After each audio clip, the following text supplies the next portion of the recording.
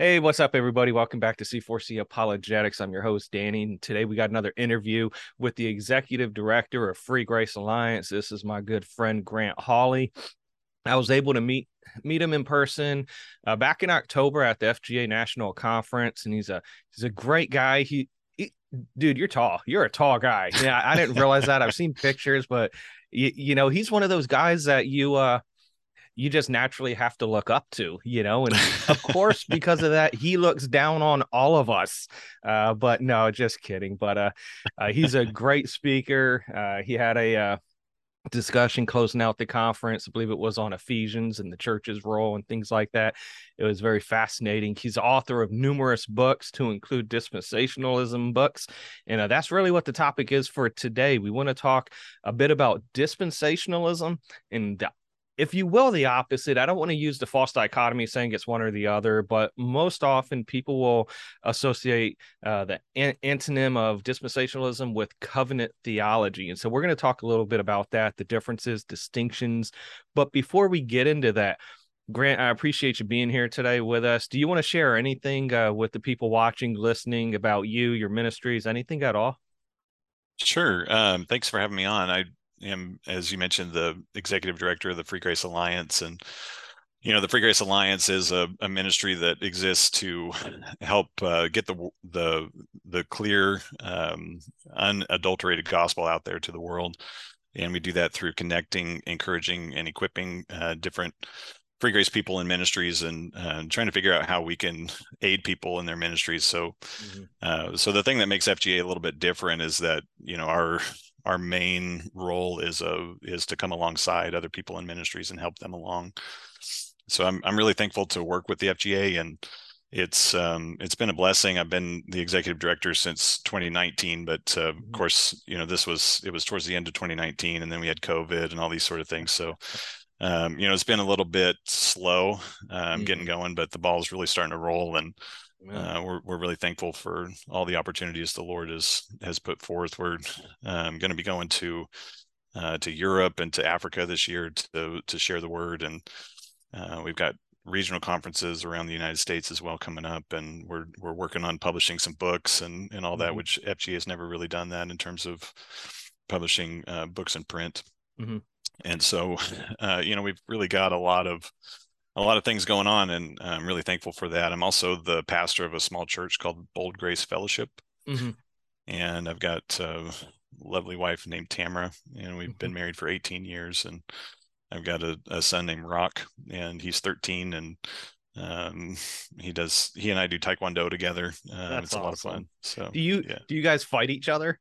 Uh, we do a little bit, but it would be Yeah. what you call eggshell sparring. So you spar like you're not trying to break an eggshell. So I remember I used to box just for fun. And so before my son moved out, I got a heavy bag, I got sparring equipment, things like that. And me and my son, we would just box each other. And my son, who was 17 at the time, he was just always trying to get that knockout hit with me, with boxing. And we got headgear and we got the gloves, but so is that what Rock tries to do? Is he try to get that knockout blow with you, or? yeah, I mean, he's got a pretty good sidekick, so sometimes I'll catch one in the chest and Yeah. Oh, I can only all that. imagine. I could watch boxing all day long, but watching MMA and like kickboxing and stuff, I just can't do that. I've seen too Yeah. many horror stories. But Mhm. didn't you win some awards or something like that with Taekwondo? What was that? Yeah, I won a world championship this summer in an event called combat sparring, which is basically sparring with a stick. So we hit each other with a stick, and That's a world champion though, huh? Mhm. Yes, sir. Wow. Yeah. That's awesome. So you actually, where's Taekwondo from originally? Korea. Yeah. It's so Yes. you're the world champion. So here we have an American Taekwondo, the world champion, even over the Koreans. Well, yeah, I would say that, We'll just stop it it's a there. sure, yeah. No, Yeah, I'm just kidding. You can go sure. on. Yeah, it is. It's a world championship within our organization, which is a pretty big organization called ATA, and it's also within my age group and rank. So there are a lot of people out there better than me, but that's the best opportunity I have Yeah. is to win in my age group and rank. So But there's Yep. more than three of y'all in your group, right? Oh yeah, yeah, So yeah. there you go. Yep. That's awesome. I saw that. I was like, wow, yep, I'm definitely going to look up to this guy because I don't want to catch an elbow on top of the head or something. So, no, that's awesome. Well, Grant, I do really appreciate your friendship and you being here with us today. Right off the bat, I want to talk a little bit about dispensationalism, sort of get the groundworks laid for that, and then we'll get into covenant theology. But could you explain a couple of questions? First, what is dispensationalism? Is this term even found within Scripture? And Mhm. then what is a dispensational hermeneutic? So what is it? Is it found within Scripture? And what is the hermeneutic of dispensationalism? Yeah, those are really good questions. Basically, dispensationalism is what I would call a narrative biblical theology. And I get that phrase actually from Dr. Elliot Johnson. He wrote a book called A Dispensational Biblical Theology. Mm-hmm. And I really loved how he put that. When we say that it's a narrative biblical theology, a lot of times we use the term biblical theology, and we're not necessarily referring to what's technically called biblical theology. When we say biblical theology, and we're talking in a technical sense, we're talking about a theology of the Bible. It Mm-hmm. helps us to understand what's going on in different eras and different aspects. What do the different authors talk about? How is their perspective involved in it? Mm-hmm. And specifically, what is the narrative of Scripture? And so when we talk about dispensationalism as a narrative biblical theology, what we mean is that dispensationalist helps us to understand the overall narrative of Scripture. Mm-hmm. And the basic idea of it is that we understand that God is doing different things with different people at different times. And Okay. so those differences are called dispensations. Mm-hmm. And dispensationalism is not a biblical term, but dispensations Mm-hmm. and dispensation is a biblical term. Okay. It's found a few different times, but Mm-hmm. especially in Ephesians chapter 1 and chapter 3, Mm-hmm. there's a discussion about dispensation. It's from a Greek word, oikonomia, which is where we get the word economy. Mm. But we don't want to read the English back into it. But the basic Right. idea is that it's a way that God rules his household. Mm-hmm. And so it's related to the word for house or household, also in Greek. And so Okay. it's you might call it a house rule. That's what dispensation Hmm. means. Okay. Yeah. And so basically, if we want to understand what a dispensation is, it's what God's instructions are for a certain people at a certain time. And so there are various dispensations that are explained in Scripture, and I think Mm-hmm. we're going to talk a little bit more about Mm-hmm. that later. Um, another aspect of the question you asked me was, what are the hermeneutics of Yeah. Right. dispensationalism? And I'm a member of a group called the Council on Dispensational Hermeneutics, Mm-hmm. and along with another member named Christopher Cohn. Yeah. He's the head of something called Agathon EDU, and Okay. also the president of Colorado Biblical Seminary. Mm-hmm. And we don't really like the name of the group, And because we'd like it to be changed to something like the Dispensational Council on Hermeneutics. okay. Because we want to understand that dispensationalism is not a hermeneutics, and that Mm-hmm. there's not a hermeneutics that we say this is dispensational hermeneutics. Okay. But what we want to communicate is that if we have good hermeneutics, that will lead Yeah. to dispensationalism. And when I Okay. say good Yeah. hermeneutics, I mean that we look at every portion of the Bible Mm-hmm. and we ask ourselves the question, what did the author mean by what he wrote? Right. And some people call that literal interpretation. Sometimes Mm-hmm. that terminology can get a little confusing because they think we don't recognize figures of speech and things like that, and that's not true. Right. Right. But the basic idea is that dispensationalism believes that if you have gotten to what the author intended by what he wrote, Mm-hmm. then you have the correct interpretation of that passage. Mm-hmm. So that's actually, it seems pretty straightforward and Right. like obvious, but it's actually not. And most Christian theologians would not follow that set of hermeneutics throughout the Scripture. So would you agree that it's sort of just reading any other body of literature that we would try to understand what the original author meant, whether it's a book on the War of 1812 Mhm. or a letter or a poem. Reading scripture, isn't it the same thing in your mind that you're just trying to find out what is the intention, what's the meaning, what's the history, and things like that? Yeah, it really is. It's there's a lot of discussion out there about it, and when you get into English classes and things, I'm an English major.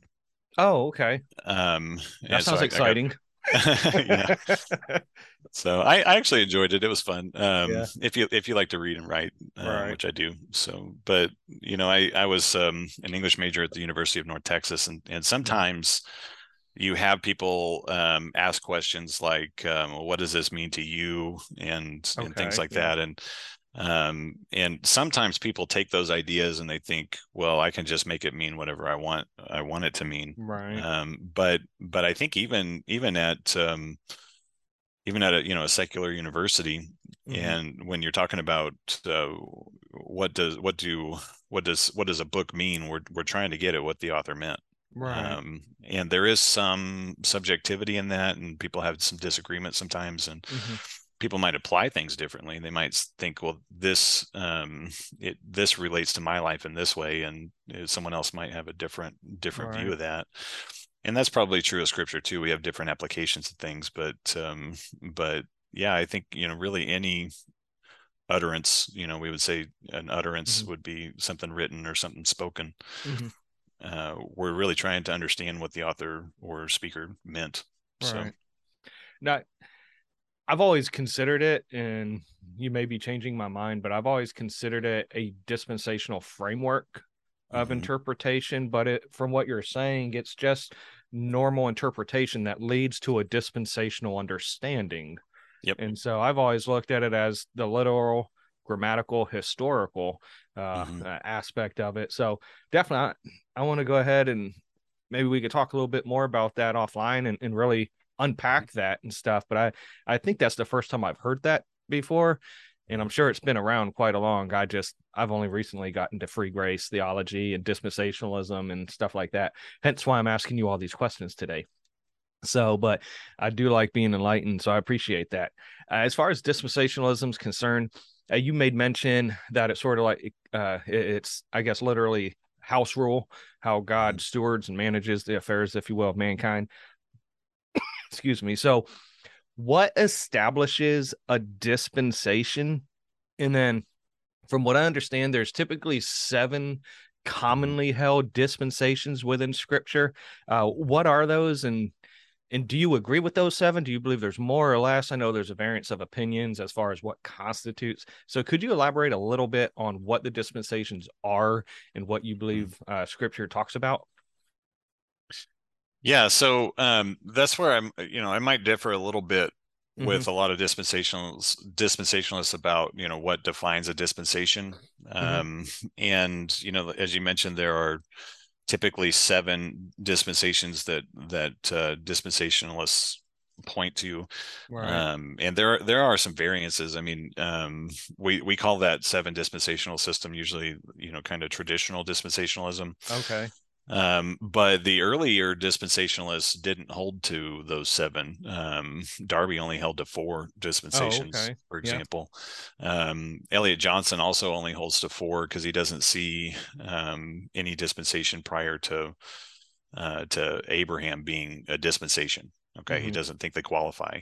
Okay. But the basic idea is that dispensation begins with a set of instructions for Hmm. men, and then it moves to demonstrate man's failure to obey, Okay. and concludes with a judgment and a work of God's grace.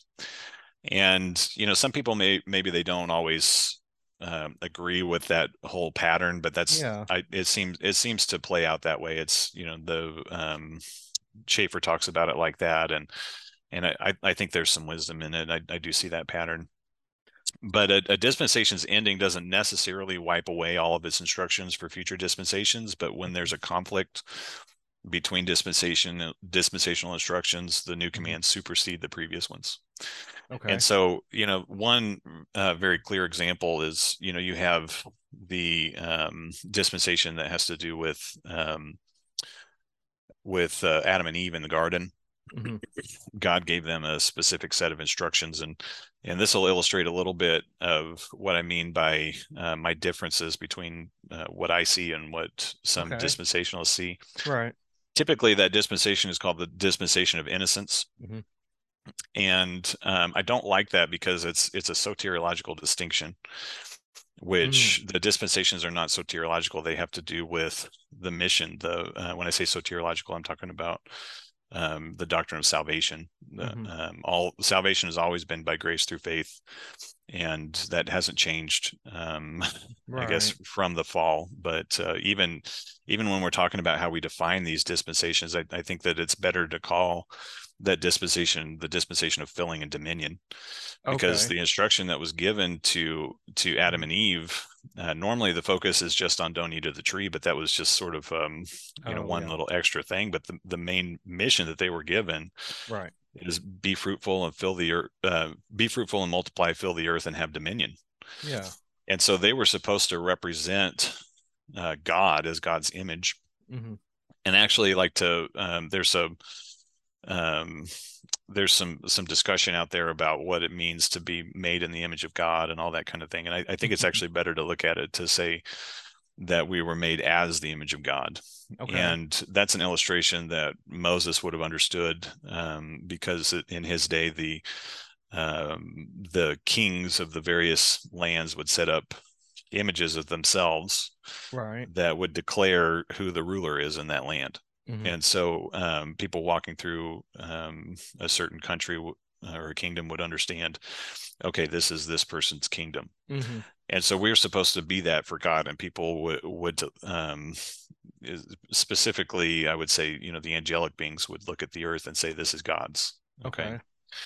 And so we were supposed to be that, and it involved, being fruitful and multiplying, Mm-hmm. but also filling the whole earth and having dominion. And there's the implication that they Yeah. were supposed to expand Expand. Eden throughout the whole world. Right. And Eden actually means like pleasure. Mm-hmm. And so the idea was that, the whole earth would be a pleasurable place for communion with God and Right. enjoyment of his creation. And so that's really what the mission was for Adam and Eve. And Yeah. yes, they did disobey by eating of the tree of the knowledge of good and evil. Mm-hmm. And that disobedience is what ended the dispensation. And Okay. if you look at what happens after that, there aren't any instructions given in the next dispensation. But the next time you see a set of instructions come up, Mm-hmm. it's after Noah, and Right. it's not said that they should have dominion anymore. Mm-hmm. He is told to be fruitful and multiply and fill the earth. Right. But he didn't say anything about having dominion, and that's because dominion had been handed over to Satan, Okay. of this Uh-huh. earth. And and then, of course, with Noah, there was also the institution of human government, and that's normally Right. the way that dispensation is discussed. Um, because God said that if man sheds man's blood, by man shall his blood be shed. Right. And so that kind of helps you understand, hopefully, what kind of defines a dispensation. Right. I do see 7 dispensations, Mm-hmm. though if you wanted to argue with me that the dispensation of conscience isn't really a dispensation, then I wouldn't Right. argue with you. Some people like Christopher Cone sees 14 dispensations, and some of Oh them being wow. concurrent and different Is it things. So is that the most you've heard of? it is, yeah. Yeah.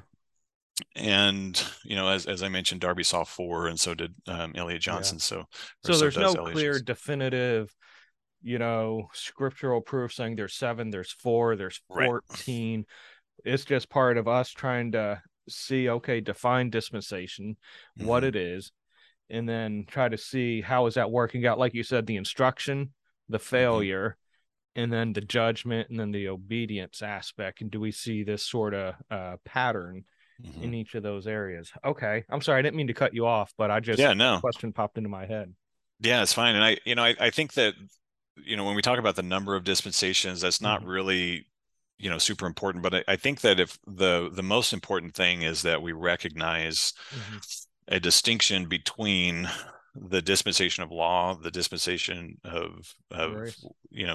grace, or I'd want to call it the What's that? dispensation of the church. Church age? Yeah. The church is not a dispensation. Mm-hmm. Okay, but it's what characterizes this dispensation. And so that's why I would like to talk Mm-hmm. about that, or you might even call it the dispensation of the mystery. I don't mind that at all.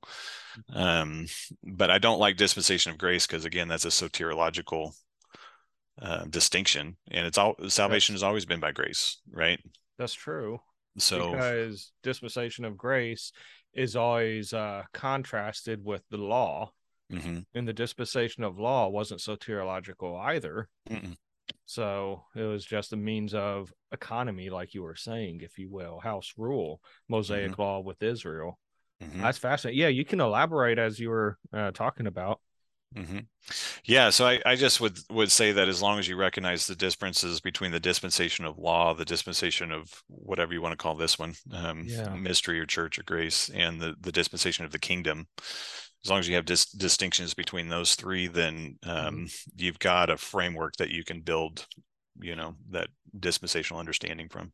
That's excellent, because when I first got involved in dispensationalism, at least looking at the dispensations per se, I Hmm. personally was having a hard time trying to find all seven and trying to Hmm. understand and wrap my head around how people see all these different aspects in all seven. And so Yep. I'm glad to hear that there's other people like me that are in similar mindset and not trying to fit within a tradition. Well, I wouldn't even say traditional, because if Darby did only held to four, Hmm. you're looking at, what was Darby, 100 years, 200 years ago? Darby, he basically defined dispensationalism from his perspective in about 1828. So, 1828. And yeah. so, but one thing we do want to get across is the fact that even though the dispensations uh, aren't are probably more philosophical as far as what establishes, the concept of dispensations is totally biblical. Hmm. The concept of how God manages and stewards is biblical. It's just us trying to figure out, okay, what establishes it, and that's Yep. where these variants of thought come in. Yep. And Okay. I would also just want to add that part of the difference is that some people have different criteria for what they would call a dispensation. It's not that Yeah. they don't see changes Mm-hmm. between, say, Adam and Eve in the garden versus the time between the fall and Noah, or the Right. time between Noah and Abraham. Mm-hmm. They see the distinctions. They just may not think it meets a threshold of what they would define as a dispensation. Right. No, definitely. So, okay. So, contrasting with dispensationalism, I do want to get into covenant theology. Hmm. And this is something that I heard of years back, and I believe I ignorantly equated replacement theology with covenant, although I think they're somewhat similar, but there's distinctions, and maybe you can correct me on that. But specifically speaking, and I do believe replacement theology is a part of covenant theology, but what is covenant theology? Where did it originate from? And like we talked about a dispensational interpretation framework, what is Hmm. a covenant theology hermeneutic? And so, what is covenant theology? Where does it start from? And how do they interpret the Bible? Okay, so I mentioned that dispensationalism is something that you would call a narrative biblical theology. Right. And covenant theology is also a narrative biblical theology. Okay. And so, again, when I say biblical theology, I don't mean theology that is biblical. I mean a theology about the Bible. Okay. And so, it's kind of interesting because dispensationalism came out of a hermeneutic. Okay. There was the hermeneutic of literal interpretation, or what I would call normal interpretation, Hmm. and from that the dispensations came. But covenant theology was actually the other way around. It started with a systematic theology, Hmm. which is essentially it's Calvinism. Okay. They had certain understandings about soteriology, Hmm. and then covenant theology was built as a framework to explain how Calvinists see the scripture from a systematic standpoint. And Okay. so it was developed by a guy named Johannes Kocheus, or Kocheusa, in the 17th century. It was first published in 1648. It's a book called The Doctrine of the Covenant and Testament of God. and it systemized covenant theology as like a treatise. So that's the first time this was ever actually put out there. Some elements of covenant theology were present from quite a bit before that. There are different millennial views, for example. Okay. And when I say millennial views, it means, what do you do with the kingdom? Okay, how do you understand that? And the three basic views of that are premillennial, which is the dispensational viewpoint, which is that Christ will return and in bodily form. He will set up his kingdom, fulfilling the Davidic covenant, which is the promise of that David's heir would sit on the throne of Israel. Right. And he'll rule from Jerusalem for 1,000 years, and on this earth. That's what's called premillennialism. There's a view called postmillennialism, which is becoming a lot more popular these days, and it seems to be driven by politics. But it's the idea that the church will establish the kingdom. And so the idea is, again, that the church establishes the kingdom on earth through, controlling the government and that sort of thing. And then Christ will return at the end. And that's where you get post-millennial. Christ's return is at the end of the kingdom. In that view, do they try to teach that the church also has to bring in this utopian type society? Yeah. Yep. Which it kind of hard to argue when you get into, I think it's 2 Timothy, where it says, men will be lovers of themselves, boastful, proud, blasphemers, unthankful, truce breakers, and just apostasy that'll happen. But okay, so post millennialism, and then what was the third one? Yeah, the third one is called amillennialism, and it's the idea that there isn't going to be a millennial kingdom, but that it's metaphorical, and it's that Christ is ruling in the hearts of believers. Okay. So those are the three views, and typically covenant theology will have either an amillennial or postmillennial perspective. There are some covenant premillennialists, but there's some differences with that as well. But covenant theology is not based on the biblical covenants. It's the biblical covenants. We might talk about, the Abrahamic covenant, which is, well, I guess I'm a little different from some other dispensationalists in that too. Well, what's your thought then? Yeah, well, I think that essentially the Abrahamic covenant is not the call of Abraham from Genesis 12:1-3, but it's the promise that was made in Genesis 15. Okay. That Abraham would have an heir and a land for that heir. Okay, that's specifically defined in the. Would you associate the blessing as well as part of the Abrahamic covenant? That I'll well, bless I those that bless you. Yeah, so I wouldn't. Okay. Well, I would, in a sense that it's part of the way that he is blessed. Okay.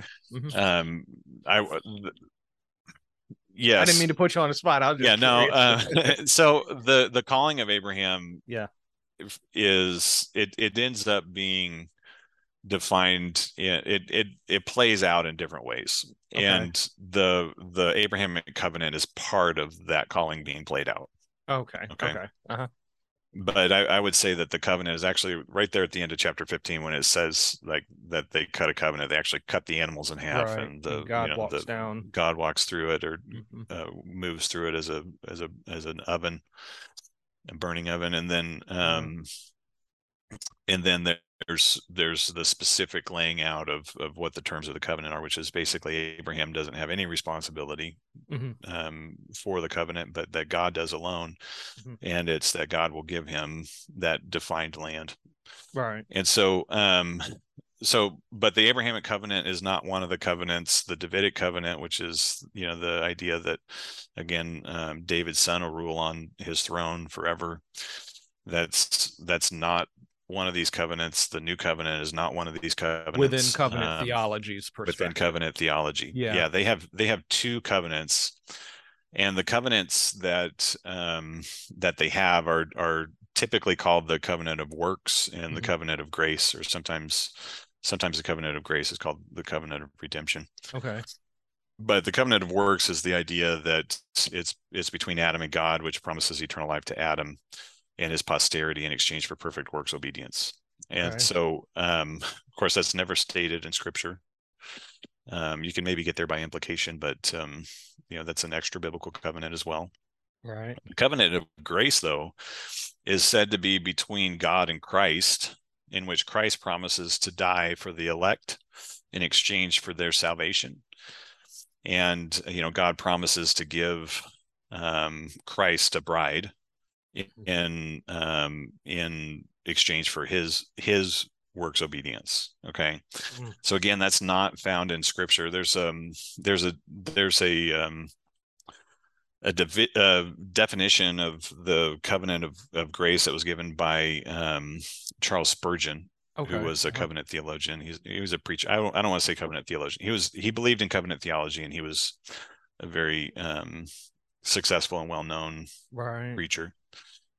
And he said, in this, he's playing out this covenant. From the Father, I, the Most High Jehovah, do hereby give unto my only begotten and well-beloved Son a people countless beyond the number of the stars, who shall be by him washed from sin, by him preserved and kept and led, and by him at last presented before my throne without spot or wrinkle or any such thing. I covenant by oath and swear by myself, because I can swear by no greater, that those whom I now give to Christ shall be forever the objects of my eternal love. Them I will forgive through the merit of the blood. To these I will give a perfect righteousness. These I will adopt and make my sons and daughters, and these shall reign with me through Christ eternally. And then the Son's part in the covenant is, my Father, on my part, I covenant that in the fullness of time I will become man. I will take upon myself the form and nature of the fallen race. I will live in their wretched world. And for my people, I will keep the law perfectly. I will work out a spotless righteousness, which shall be acceptable to the demands of thy just and holy law. In due time, I will bear the sins of all my people. Thou shalt exact their debts upon me. The chastisement of their peace I will endure, and by my stripes they shall be healed. My Father, I covenant and promise that I will be obedient unto death, even the death of the cross. I will magnify thy law and make it honorable. I will suffer all they ought to have suffered. I will endure the curse of thy law. And all the vials of thy wrath shall be emptied and spent upon my head. I will then rise again. I will ascend to heaven. I will intercede for them at thy right hand. I will make myself responsible for every one of them, that not one of them whom thou hast given me shall ever be lost. And I will bring all my sheep, of whom by thy blood thou hast constituted me the shepherd. I will bring everyone safe to thee at last. And so that's one imagining of the covenant that occurred again before time began. It's not in Scripture. These are just, for lack of a better word, they're made up. So all that was in first person. What you just read, and that was from Spurgeon. What exactly? Why did he put that in first person? Is this something, like you said, he just thought of and wanted to capture it? Or yeah, it's like, this is what the Father said to the Son, and this is what the Son said to the Father, right? So, sort of similar to like at the conference when Dr. Shea had his plenary session. And it was fascinating. I love Dr. Shea, and we're actually going to interview him here in a few days. But he had this. He obviously said this wasn't, actual, but if Jesus wrote a letter, he would believe that Jesus would write. And then he read a fictitious letter from Jesus to certain people that Jesus was thanking for their service in blessing to Jesus. So would it be similar to that, what Spurgeon was trying to do? Yeah.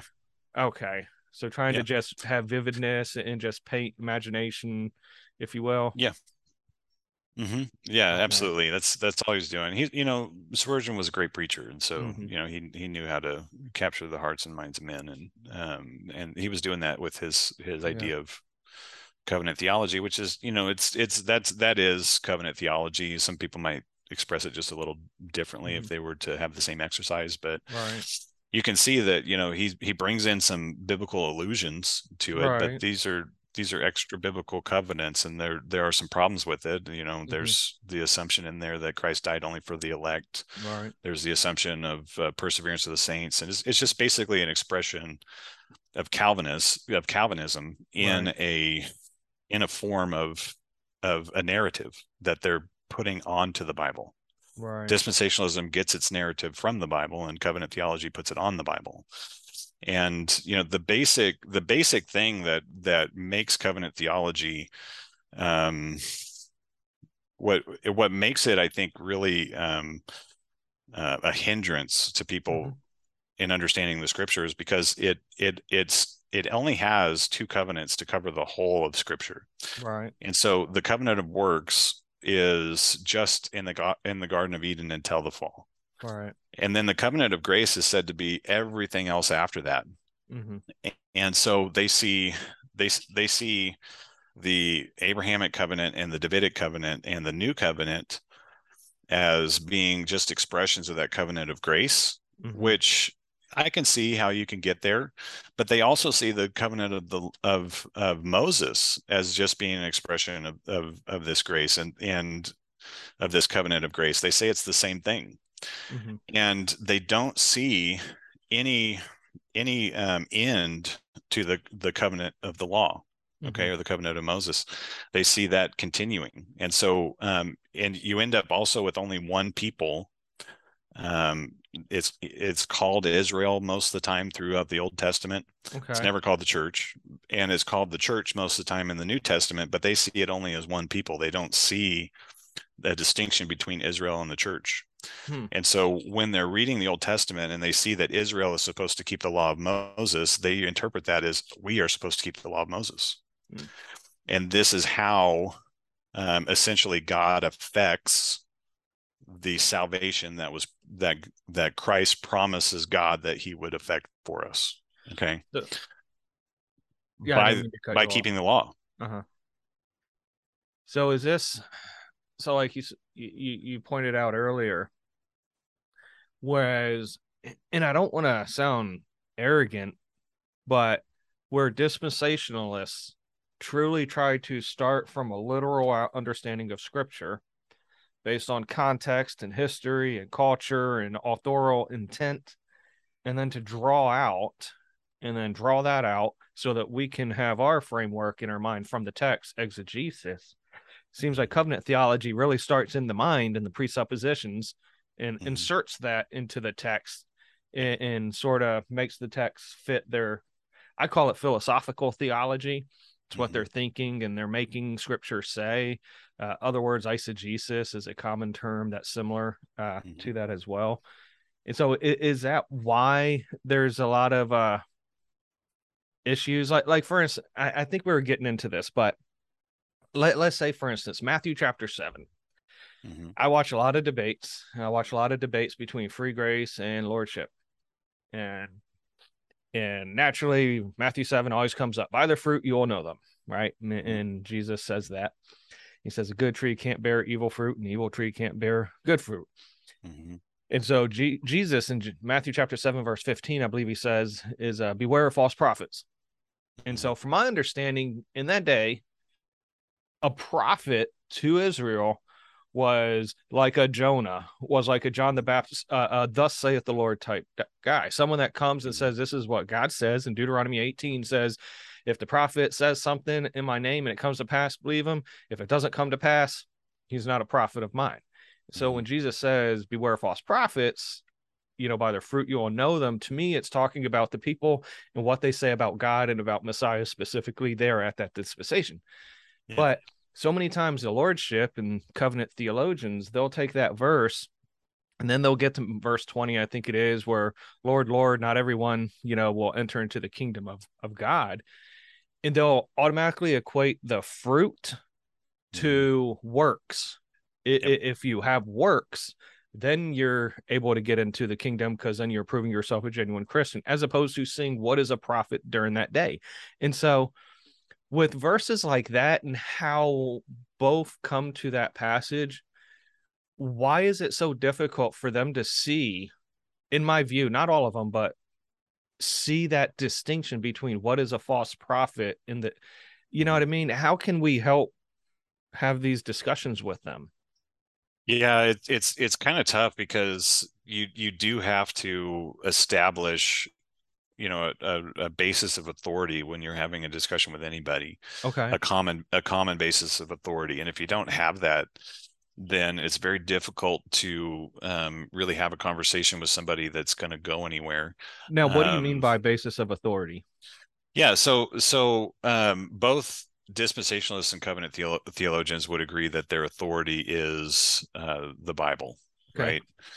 And covenant theologians might also mention like the Westminster Confession of Faith as an authority.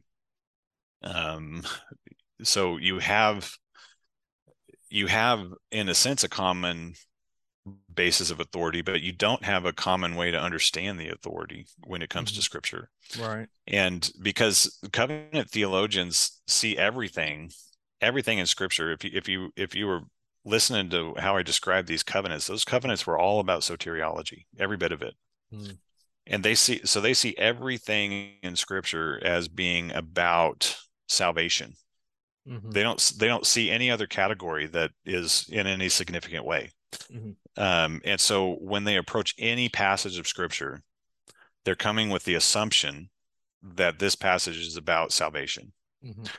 And so that's the biggest problem when you're having a discussion about soteriology with a covenant theologian, is because you have that different assumption. And while the dispensationalist wants to say, well, let's look and see what the context says that the topic of discussion is. And we can look at that passage that you mentioned and say, well, it says, beware of false prophets, you will know them, the false prophets, by their fruits. Right. And then if you compare that with actually the recording of the sermon, I do think in Luke it's also the Sermon on the Mount. Okay. Some people call that the Sermon on the Plain. I think it is the Sermon on the Mount, just a different recording of it. But if you look there, it's very clearly defined as the words that they speak. If you look at Matthew chapter 12, he says this very similar. He uses very similar language and talks about how the words spoken are the fruit.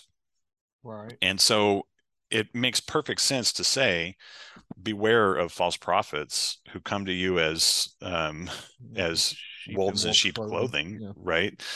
If you look at a wolf in sheep's clothing, it looks like a sheep, right? But listen to what it's saying. Okay, listen to what it's saying. A wolf in sheep's clothing will still make the sounds of a wolf. And so it makes perfect sense to say, yeah, you will know a false prophet by what he says, right? And that's what the context bears out. But if you come to it with the assumption that this is about how do you know you're saved, or how do you get saved, then you're going to interpret the passage in that light.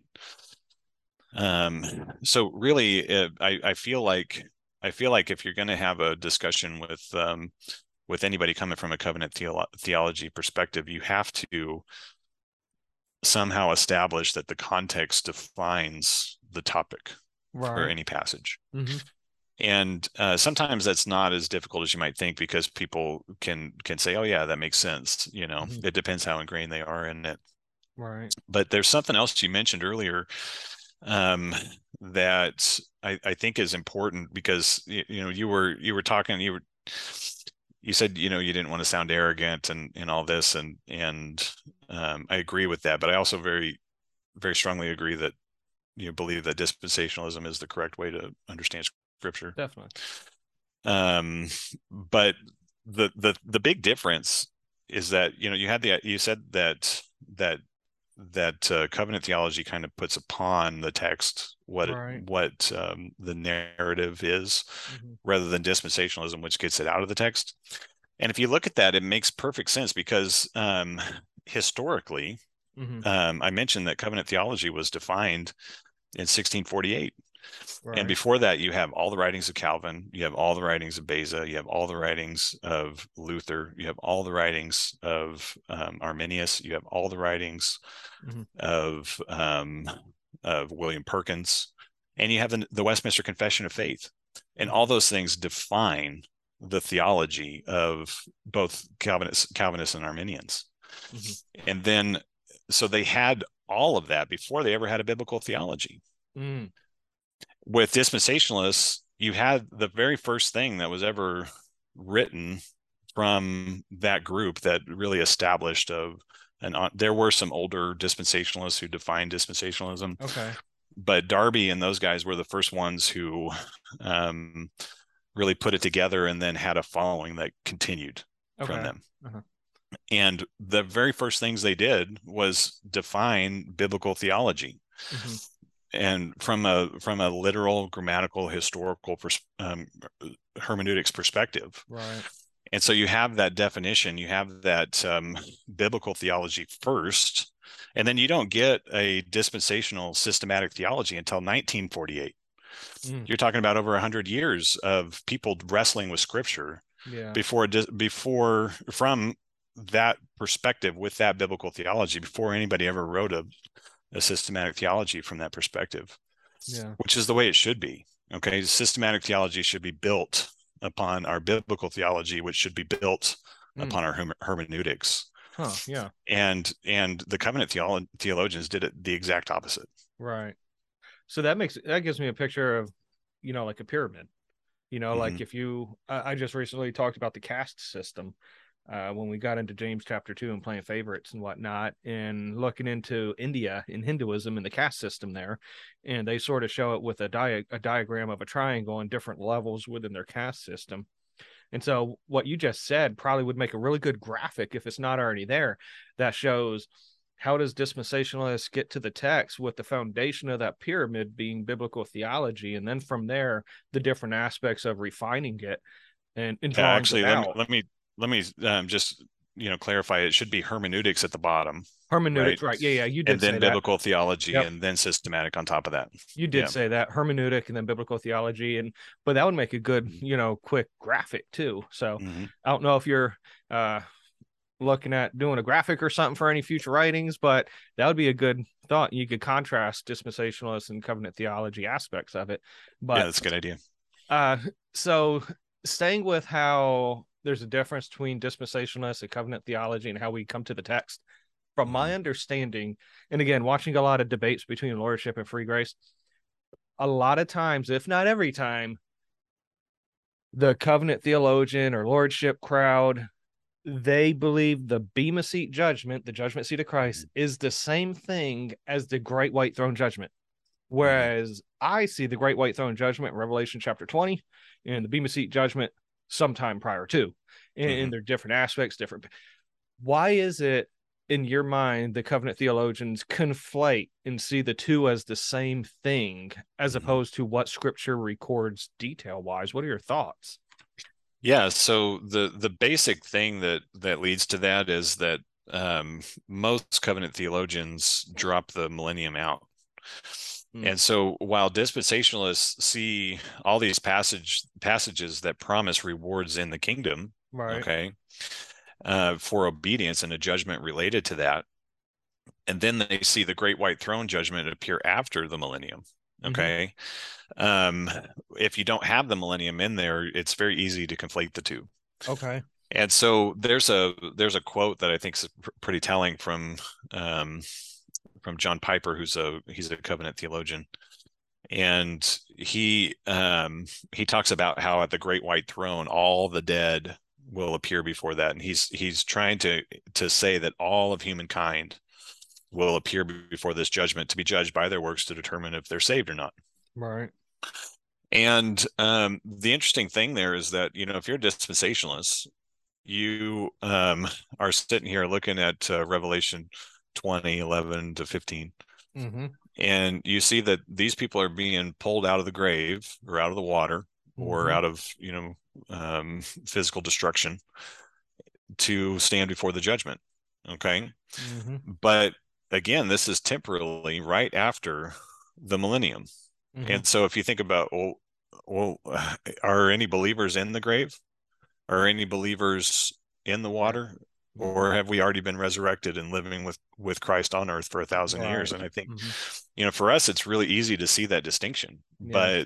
But when you don't believe that there is a millennium or a real millennium, Right. which is interesting because Piper is actually a covenant premillennialist, but he's inconsistent there.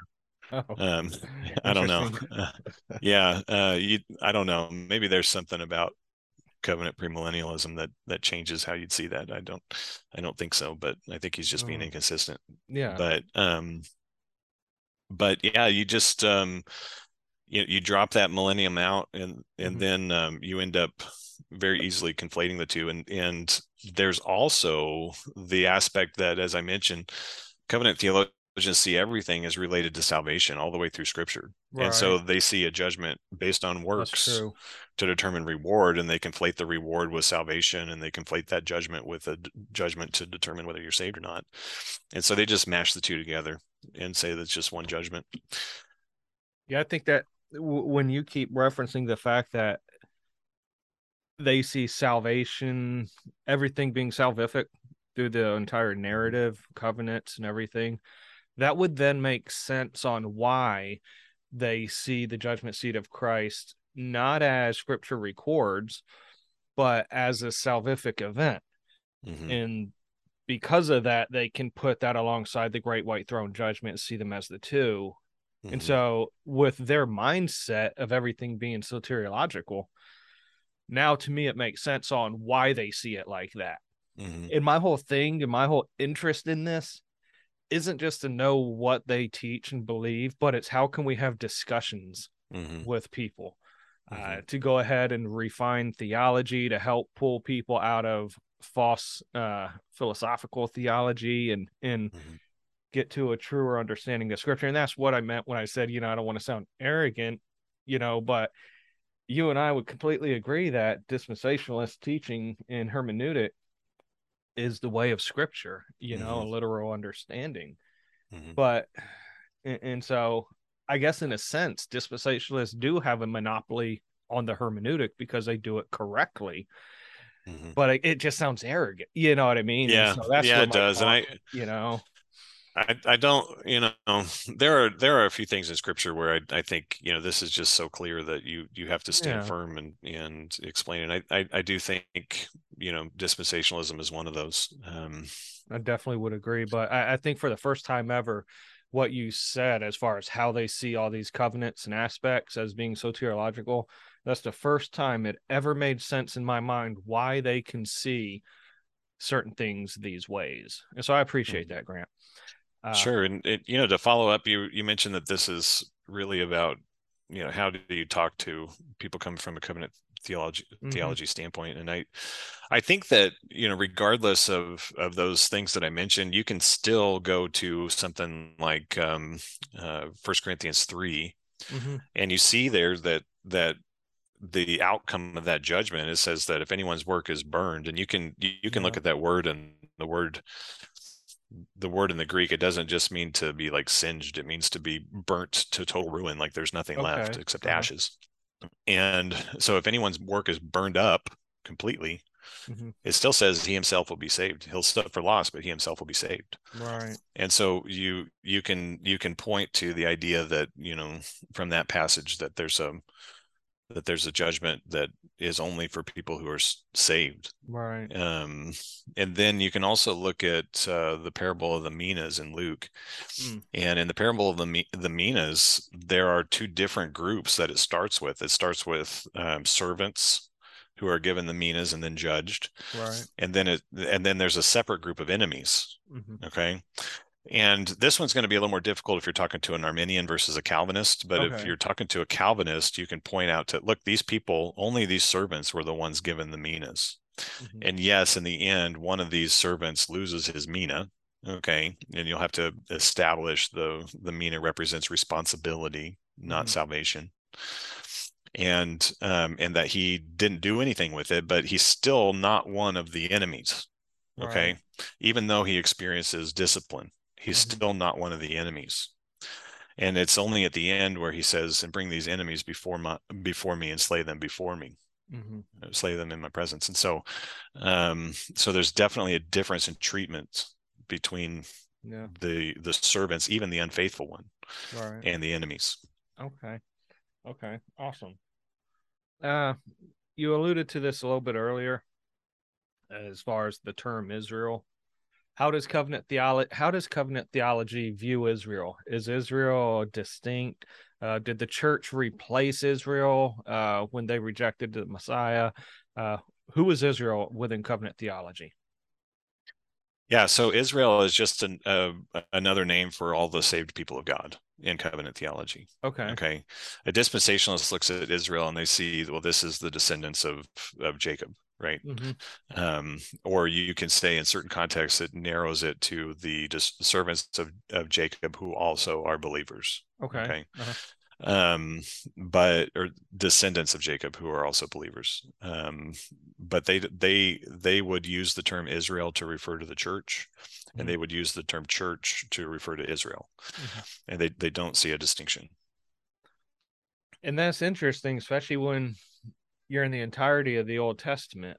And when you do have Gentiles that do end up getting say they align themselves and assimilate into the nation of Israel. Mm-hmm. And so it's and then even like in Romans 11 where it Mm-hmm. says Gentiles were grafted in Mm-hmm. to Israel. Yeah, I would actually want to say that it's not that we're grafted into Israel, we're grafted into the promises made The to Abraham. promises, the covenants. Okay. Yeah, not to any of the covenants made to Israel, but to the promises made to Abraham. Yeah, Okay. and I wouldn't even say the Abrahamic covenant. I would just say when it says, "And you, all the nations of the earth shall be blessed." Hmm. That would be the reference that we're looking at. Okay. We're grafted into His calling and blessing. Well, okay, so if covenant theology they see Israel and the elect saved Christians, they're all one and the same. How do they view prophecy? Because there's some prophetic passages that seem to speak only of Israel. Uh, Mm-hmm. how does covenant theology understand prophecy? Yeah, so that gets into the idea that you mentioned about replacement theology, and Uh huh. I I prefer not to use the term replacement theology because it's not something that covenant theologians would embrace. Okay. Because it's a little bit different. What they would say is that there is there's fulfillment that the church gets the benefits of the promises to Israel, but they would say that that's through Christ, who is a Jew, right? And so because we are in Christ, therefore those promises become our promises. Okay. Real quick, Um, real quick. yeah. So you mentioned, I was actually making a note of this, but you mentioned that they would say that the church, how'd you say, received the promises to Israel? Yeah, they're the beneficiaries of the promises to The Israel. Yeah. church is the beneficiaries of Israel. Hmm. How is that not contradictory to their previous view of saying the church is Israel? Yeah, so that's what they You know would what I mean? yeah, I'm kind of I'm kind of mixing a dispensational perspective in there when Okay. I'm defining that. Uh-huh. They would they don't see a distinction, right, Hmm. between Israel and the church, and so when they say that the church is the beneficiaries of the promises of Israel, they say, well, Uh-huh. that's just because these promises were made to them, right? Okay. Hmm. All And right. so yeah, they anyway, and they will use the term Israel to refer to the church, right? Okay. So So when you were talking about you don't like to use the term replacement theology, and I can understand, especially if that's not true to what they believe. We want to be honest with what their beliefs and their teachings yeah. are. Uh, what do they do with prophecies of Israel, like for instance in Daniel chapter 9, verse 24? The prophecy to Daniel says is this is for your people and your city, talking about the Jewish people and Jerusalem. And there's Mm-hmm. six things that's mentioned, three positive and three negative. Uh, how do Mm-hmm. they see prophecies like that that are very Israeli centric? Uh, Yeah.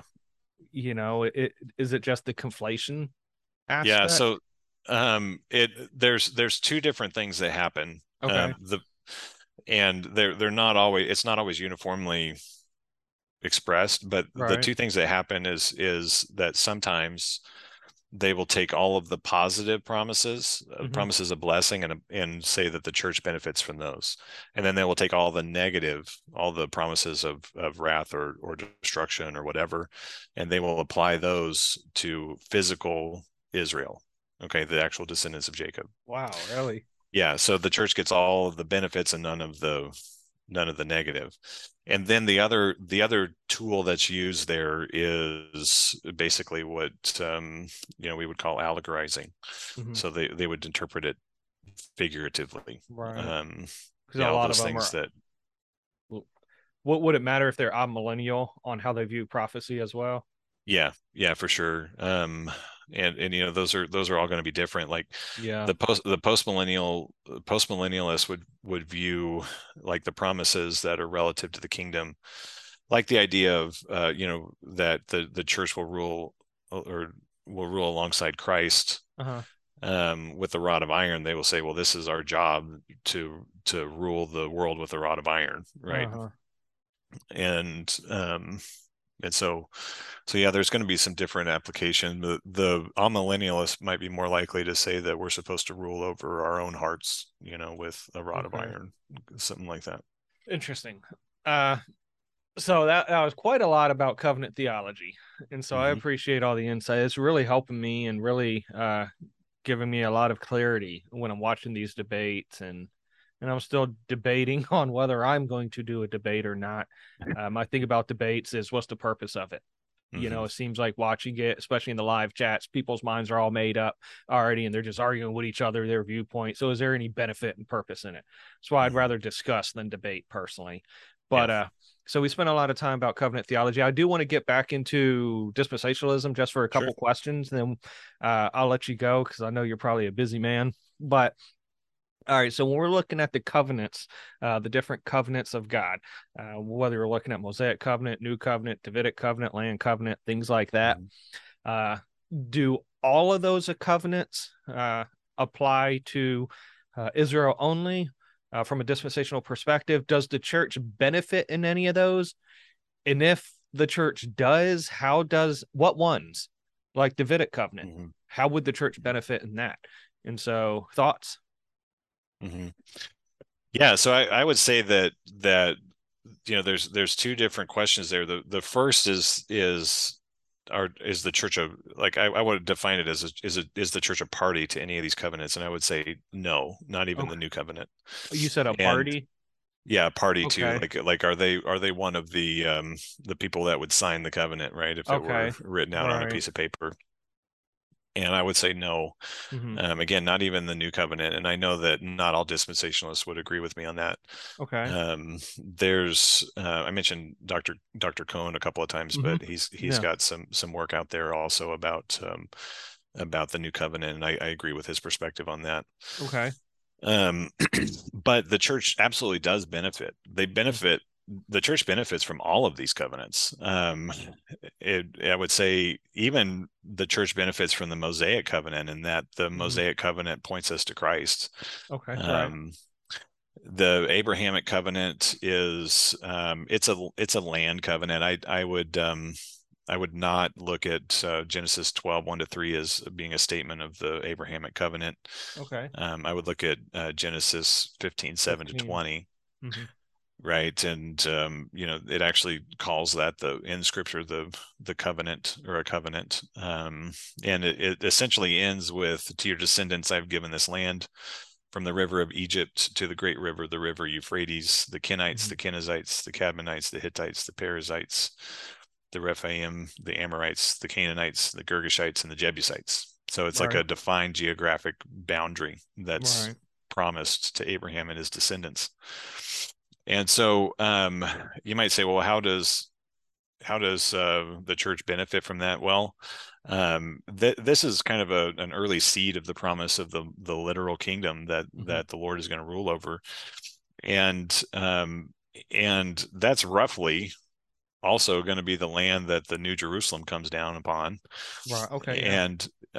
And so you look at that and you think, well, yeah, the kingdom is going to be a blessing to everybody, to the whole world. Hmm. And so blessing to Abram, he said also in the calling of Abraham, Hmm. I'll bless you and make your name great. And then he says, and you shall be a blessing, which I actually interpret as a command, like be a Okay. blessing, right? Right. And so the blessing, like all of these things that are blessings to Abraham, become blessings to the world. And you even see the nations, like, and I don't necessarily think of that as the church. That could be people who live after, during the kingdom or whatever, or maybe came to faith after that. The nations are going to be blessed by the kingdom and the rule of Christ, and they'll bring their wealth into the kingdom to worship him. Okay. And so, there's definitely blessing there. The Davidic covenant is a direct promise of Christ's rule on the throne. The new covenant, part of the reason when I'm talking about the new covenant, if you read this from Jeremiah 31, it's 31 to 34. And it says, "Behold, the days are coming, says the Lord, when I will make a new covenant with the house of Israel and with the house of Judah." Yep. So that defines the parties of the covenant, right? That's not the church. And Israel and Judah are listed separately there because because this was during the time of the divided kingdom. It says, "Not according to the covenant that I made with their fathers in the day that I took them by the hand to lead them out of the land of Egypt, my covenant which they broke, though I was a husband to them, says the Lord." So this is a different kind of covenant, right? And people have used the term suzerain vassal covenant, and that's the idea that the word suzerain is like, it just means like a ruler. So it's a ruler and a vassal. And so the ruler blesses the vassal. Okay. All of the covenants are suzerain vassal covenants, except the Mosaic covenant, which is if you do this, I will do this. Okay. And all the other covenants are just, I'm going to do this for you. And so he says, they broke that covenant, even though I was a husband to them, says the Lord. Right. "But this is the covenant that I will make with the house of Israel after those days, says the Lord. I will put my law in their minds and write it on their hearts, and I will be their God, and they shall be my people. No more shall every man teach his neighbor and every man his brother, saying, Know the Lord, for they shall all know me, from the least of them to the greatest of them, says the Lord. For I will forgive their iniquity and their sin, I will remember no more." Now, if I go around in my neighborhood and I talk to different people, some of them might know the Lord, but a whole lot of them are not going to know the Lord. Right. And so obviously this passage can't refer to something that's current today. Okay. Right. Today. Right. I don't think that this is in effect today. I think the promises here are just to Israel. Okay. Or Israel and Judah. If you're looking at the divided kingdom at that time, it won't be divided. And it's interesting. He mentions both, and then later he only mentions Israel, but it's an all-encompassing because the kingdom is going to be brought back together. Right. And so these things have not been put into play yet, and they won't be until Christ returns in his kingdom. But every covenant is established by blood, right? And this is no exception. The blood that established this covenant is the blood of Christ, and he's already paid for it. And so this covenant has been ratified. Okay. It has not been enacted. So you're looking at Luke 22:20 then, when Jesus is saying, "This is the cup of the New Testament or the new covenant in my blood, which is shed for you." Is that what you're talking about? So he's already paid for it. Yeah. Okay. Yeah. He's already paid for it. And absolutely, we're going to be blessed by this. Okay. When Israel is restored and glorified and Christ is ruling over them and the whole world is going to know the Lord, right? This is going to be it's going to be a blessing to everybody. And of course, also the blood of this covenant being shed was shed for us, okay? Because it's also our iniquity that was forgiven through that shedding of blood. And it's also our sins that are remembered no more. And so while this covenant we're not directly a part of it, we certainly do benefit. So the new covenant, when there's this, and I forget what passage it is in Ezekiel, but Ezekiel talks about taking out the heart of stone and putting in a heart of flesh, and that there's going to be, it reads clearly, no sin nature anymore. And even and we still have sin indwelling us, right? Right. Yeah. And even in Ezekiel's passage, it's a reference, although Ezekiel's writing during the Babylonian captivity, it's still that divided kingdom period, but he's still writing regarding Israel. So would the new covenant and removing the heart of stone and receiving the heart of flesh. And would that be also applicable to the church when that does happen? Or is that a Jewish only? Yeah, so Uh, it's what? partly defined as putting the law on their hearts, and I don't know that really the law is ever intended to apply to to the church in any way Okay. Uh-huh. ever. Like, so I don't know that I would necessarily apply that, but there's certainly a regeneration that we have, and our hearts are Right. definitely softened by the Lord and all that, and eventually our hearts will be made pure. So I don't know that the authors intend to apply Mm-hmm. that metaphor directly to us, but I do think that Mm-hmm. there's some similarities for sure. Yeah, and while I'm still studying out the new covenant, I would currently hold the view that the new covenant, according to Jeremiah 31 and the Ezekiel passage, uh, to me has to do with the Jewish remnant at the end of the tribulation, as well as the Jewish people within the kingdom. I think it's also a view that Fruitenbaum may hold as well, that Mm-hmm. it's applicable to them in the Mosaic law, if you will, like you said, written on their hearts, and they live in perfect obedience. And I know that Gentiles, when we go into the kingdom, with the glorified body, we're going to have that sin nature removed as well. And Mm-hmm. there will be no sin from a Christian's perspective, I don't believe, during that time, and then especially the eternal order. But it's always been my view and my current view that the new covenant, specifically in the future, is applicable to the Jewish people, not necessarily to the church, though I can see how the church's regeneration and glorification does sort of seem similar in that sense. You know what I mean? Mm-hmm. Because the other thing I think of too is when we read about the Messianic kingdom, we do read passages where all the nations will go and that they'll be taught of Jesus, and Mm-hmm. Jesus is going to have a teaching ministry during the kingdom period. And if if this new covenant part of it is they will all know me, there will be no more a need for them to tell their neighbor of Jesus, then who's needing to get saved during the kingdom? You know what I Mm-hmm. mean? Mm-hmm. And I look at that philosophically as those being the Gentiles, not necessarily the Jewish people. Mm-hmm. And so there's a lot more to it, but I don't know if you think I'm off base or if I need to refine a bit, or I don't know. So, yeah, I when it comes to a lot of those sort of things, I tend to try to take an agnostic viewpoint Mm, about it.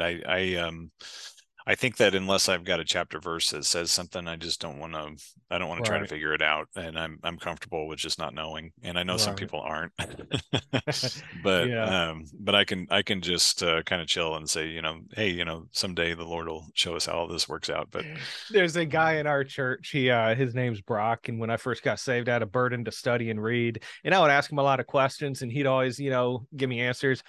Well, I got to the point where I would just ask him all these questions. He just, you got to know the guy. He's an amazing guy. He's a great guy. But I would ask him some of these like off the wall questions that scripture's not clear on, and he'd be like, I don't know. You just leave it at that. I don't know. And yeah, so I learned a lot from him, just being like you said, just take an agnostic approach. I don't know. Scripture doesn't say, you yeah. know, I can have a view, but doesn't mean it's right. So no, I appreciate that. Yeah, So, and that, it may be that scripture does say somewhere, and you have to put a couple things together and all that. But right.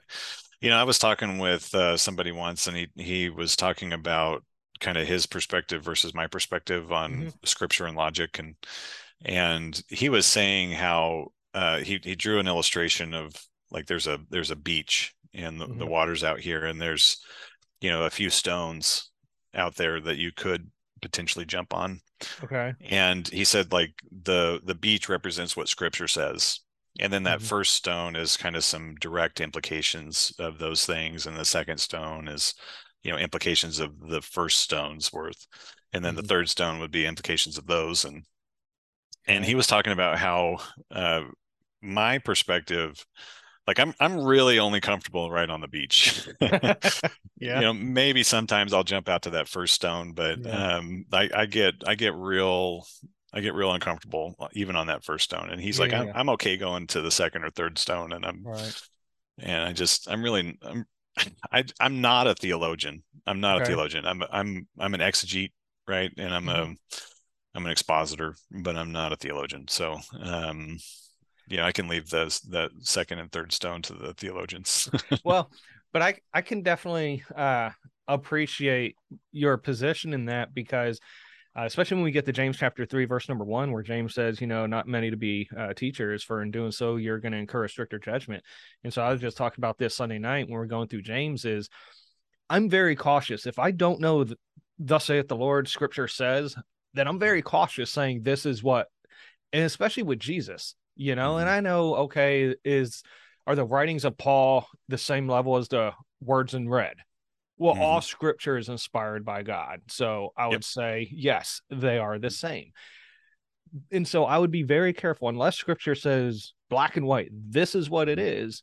I always got to preface saying, I believe this is what it's saying. I could be wrong, or this is how I'm understanding this, whatever the case is. And there's some areas that I'm very strong, like dispensationalist. Nope, scripture says this. This is how we can see it, whatever the case is. And so I'm like you. I can appreciate you in the fact that you're cautious to say, thus saith the Lord type stuff if you're not positive, because as a teacher, you and I are both going to stand before Jesus, not only for how we lived our life, but what we taught. Yep. And did we do our due diligence in exegeting and trying to pray and get the Spirit to illuminate and all these other things?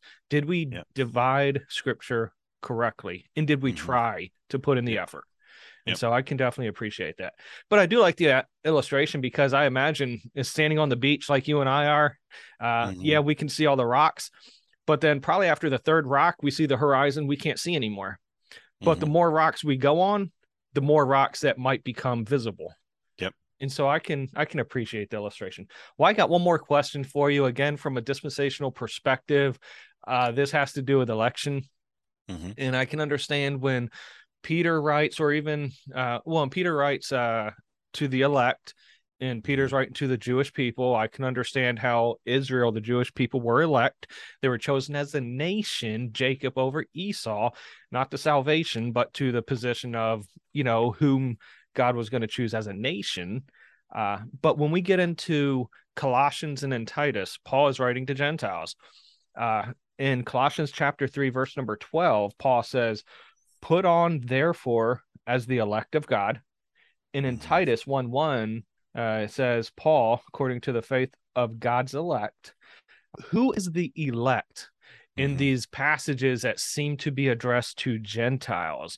Is this an election to salvation? Is it election to position? Is the church what is the elect in those verses? Thoughts?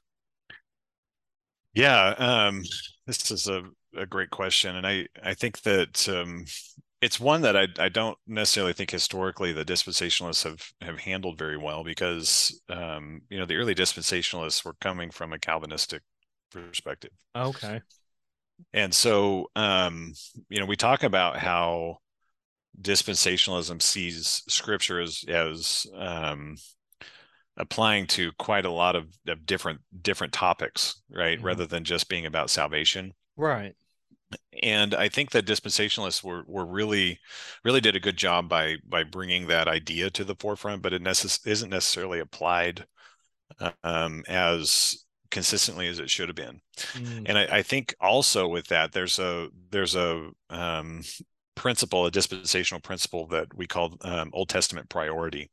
Okay. And by that, we don't mean that the Old Testament takes precedence over the New Testament. That's not what we mean. We mean that when we talk about an Old Testament priority, we mean that we go to the Old Testament and we have to understand that basis, and we build from there to the New Testament, rather than saying we take the New Testament in isolation and then read it into the Old Testament. Would that be similar to the principle of law of first mention, or law of first reference? Yeah. Okay. There's some similarity there for sure. And so what I would like to see dispensationalists do, and eventually I think I'm going to write about this a little bit, because people aren't talking about it, I think, like they should, especially in connection with dispensationalism. But if I think that if you look to the Old Testament first to see what election is, and then you take that to the New Testament, it brings clarity to the New Testament. And so what I like to do is I look at the very first instance of election in Scripture, Hmm. and the word isn't used in Genesis 12, 1-3, but Okay. Nehemiah refers to Genesis 12, 1-3 as an election, Okay. as the election of Abraham. It's Nehemiah 9:7, if I'm remembering correctly. Um, and so what happens there is that makes Abraham's calling the first instance of election that we have in Scripture. Okay. And so if you look at that, there are a few different elements to that. The verses read, "Now the Lord had said to Abram, get out of your country, from your family, and from your father's house to a land that I will show you. I will make you a great nation. I will bless you and make your name great, and you shall be a blessing. I will bless those who bless you, and I will curse him who curses you, and in you all the families of the earth shall be blessed." Now, that phrase here, I want to talk a little bit about the translation. It's the phrase where it says, "And you shall be a blessing." Okay. That's an indicative statement, meaning like it's a statement of fact, Right. but that's actually a really common way to give a command. For Okay. example, all of the Ten Commandments they're not imperatives, they're indicative statements. Hmm. Okay. Okay. If you think about it, thou shalt not kill. Okay, All right. that's not an imperative. That's an indicative statement, and it's actually a very strong way to make an indicative or to make a command. So when you Okay, say that, you're looking at the word shall, right? You yeah, shall, right? right, Instead of don't, it's you shall not. But right. And it's okay. like, Yeah. for Yeah. example, if I say to my son, go to bed by 9:30. Okay, you got school in the morning. Right. That's a command. Hmm. Okay, that's an imperative grammatically. But that's actually not as strong of a command as if I were to say, you're going to be in bed by 9:30 because you got school in the morning. Right. Okay. I thought of That's actually Gondorf. I thought of uh-huh. Gondorf. You shall not That's right. pass, right? That's That, right. Yeah. that's a lot stronger than don't Mhm. pass. You That's shall right. not pass. And he, okay, that word pictures. Yeah. Yeah, that's a really good one. I like that. And so you shall be a blessing, I think, should be interpreted Hmm. as one of those Commands. indicative commands, right? Okay. And so um, you end up with this election of Abraham having, three elements. It is Nehemiah 9:7 Okay. that Yep. refers to that as the election. The first element is the call to go. He says, get out of your country. The Right. second is the command to be a blessing. That comes with the promise of blessing to him. And Okay. here it's translated, you shall be a blessing, but the force I think is imperative. Right. And then the third element is that the blessing is to extend broadly, and in you, all the families or nations of the earth shall be blessed. Hmm. And if you follow through all the discussion of Israel as the elect, Right. which the one aspect that's kind of missing from Israel's election is the call to go, Hmm. because there are some passages like in Deuteronomy 4:5-8 that show that Israel is supposed to be a light, Oh. like the shining city on the hill, Hmm. right? So that other people can look to them and see, but they're not really called to leave. Okay, that's one distinction. Okay. But those other elements are there. They're supposed to be a blessing to the world through Hmm. their calling to be God's elect, Right. and that it's not just a few people, but it's the whole world that was supposed to see them and be a light to it. And Okay. you don't really see any like Deuteronomy 4:5-8 again lays that out. And you don't really see that playing out in Israel's history at all, except for briefly under Solomon, and the whole discussion about the Queen of Sheba and how she talks about Israel and things. All That's right. that's a direct that's a direct fulfillment, in part of that calling that Right. Israel had in Deuteronomy 4.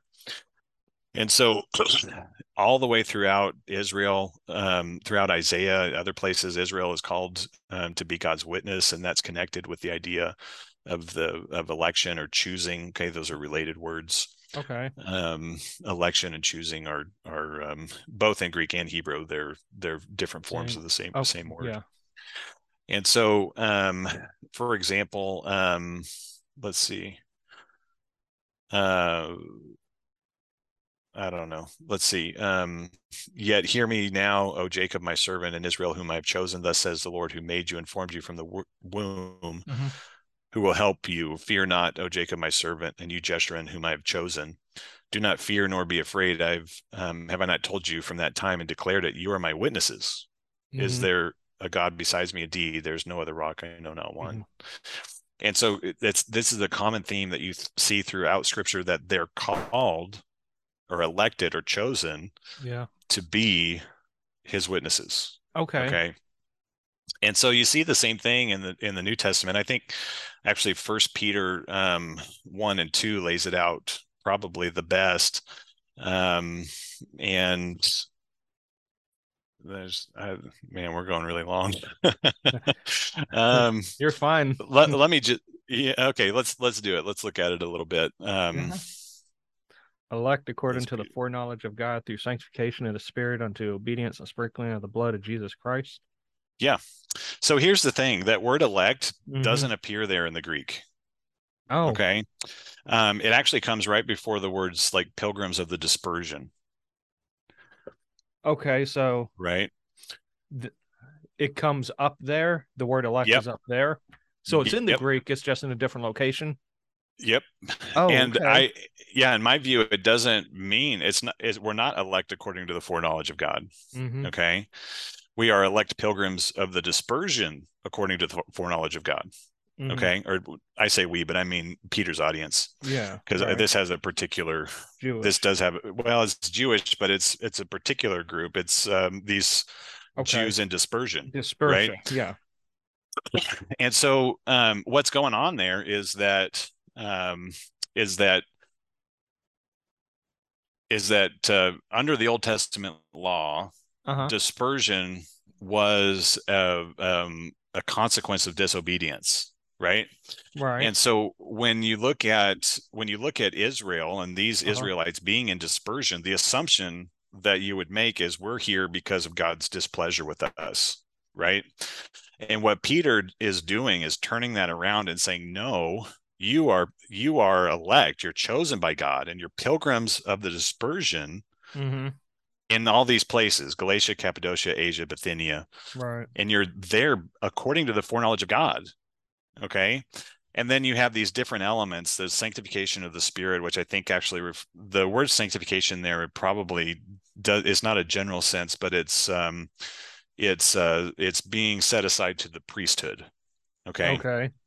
That's a very common usage of that term. They Okay. were set aside to the priesthood according to the foreknowledge of God in this place. They are there for the obedience and the sprinkling of the blood of Jesus Christ according to the foreknowledge of God in that place. And it's not that they're sprinkling themselves. Mm-hmm. It's they're out there to share the gospel, to sprinkle others, right, Okay. with the blood of Christ. Uh-huh. They're there as God's priests to be to do that temple service, right? This is all an illustration. It's not Right. it's Yeah. not literal, Yeah. it's figurative. Right. With the sprinkling of the blood of Jesus, meaning to share the gospel. And if you go down into chapter 2, he really goes on to explain this. Let me find my spot here. Okay. Let's start in verse 4 of chapter Yep. 2. He says, coming to him, this Christ, as to a living stone, rejected indeed by men, but chosen by God. Again, that's that same word, right? Mhm. In Greek, it's eklekton. You can hear that elect in there. Eklekton. Right. Chosen by God and precious. You also, as living stones, are being built up into a spiritual house, a holy priesthood, to offer up spiritual sacrifices acceptable Mm-hmm. to God through Jesus Christ. Therefore, it's also contained in Scripture, behold, I lay in Zion a chief cornerstone, elect, precious, and he who believes on him will by no means be put to shame. And that's referring to Christ there as the elect one. Right. Therefore, to you who believed, he is precious, but to those who are disobedient, the stone which the builders rejected has become a chief cornerstone, Mm-hmm. a stone of stumbling and a rock of offense. They stumble, being disobedient to the word to which they were also appointed. But you are a chosen generation. There's that same word again. Yeah. A royal priesthood, a holy nation, his own special people, that you may proclaim the praises of him who called you out of darkness into his marvelous light. And I'll just stop there. The Okay. basic idea is just the same thing we saw in Isaiah, that they are called to be God's witnesses. Mm-hmm. And um and so I think that that's always what you're going to find if you follow election, Mm-hmm. choosing, calling. If you follow those topics all the way through Scripture, it's always calling to be participants in God's ministry that He's doing, or His mission that He's doing with the world. Uh-huh. And you see sometimes it's not even people that is called, it's cities like Jerusalem, it's Mm-hmm. it's nations, it's individuals, it's they're Christ himself is called the elect. And Right. it's because God chose them for ministry. And we learn in the passages that you mentioned, Mm-hmm. in Colossians 3 and Titus 1, also Ephesians chapter 1, that Right. and many other places, that we are called by Mm-hmm. God. And I say we, I mean all those in Christ. Mm-hmm. Okay, everybody in Christ has been called to participation in God's mission. There today, it's the gathering together in one, all things in Christ, Mm-hmm. and in the sense of walking in the works that God has prepared beforehand, that we should walk in them. And so election always has to do with our mission or our calling. Mm-hmm. It doesn't have to do with being being saved, though everybody who is called is saved, right? He's not calling unbelievers. Right. So when you're looking at Colossians 3:12, when he says, "Put on therefore as the elect of God," Mm-hmm. a reference to the reminder that, hey, you're supposed to be my light. Yep. And because of that election, if you will, you are supposed to put on bowels of mercy, kindness, humbleness, because if we don't have those on, then we're not being the light that we Yep. should be, i.e., the elect, if you will. Mm-hmm. Okay, I don't think I've ever heard it explained like that, but I do like that, especially that missional aspect of, the purpose.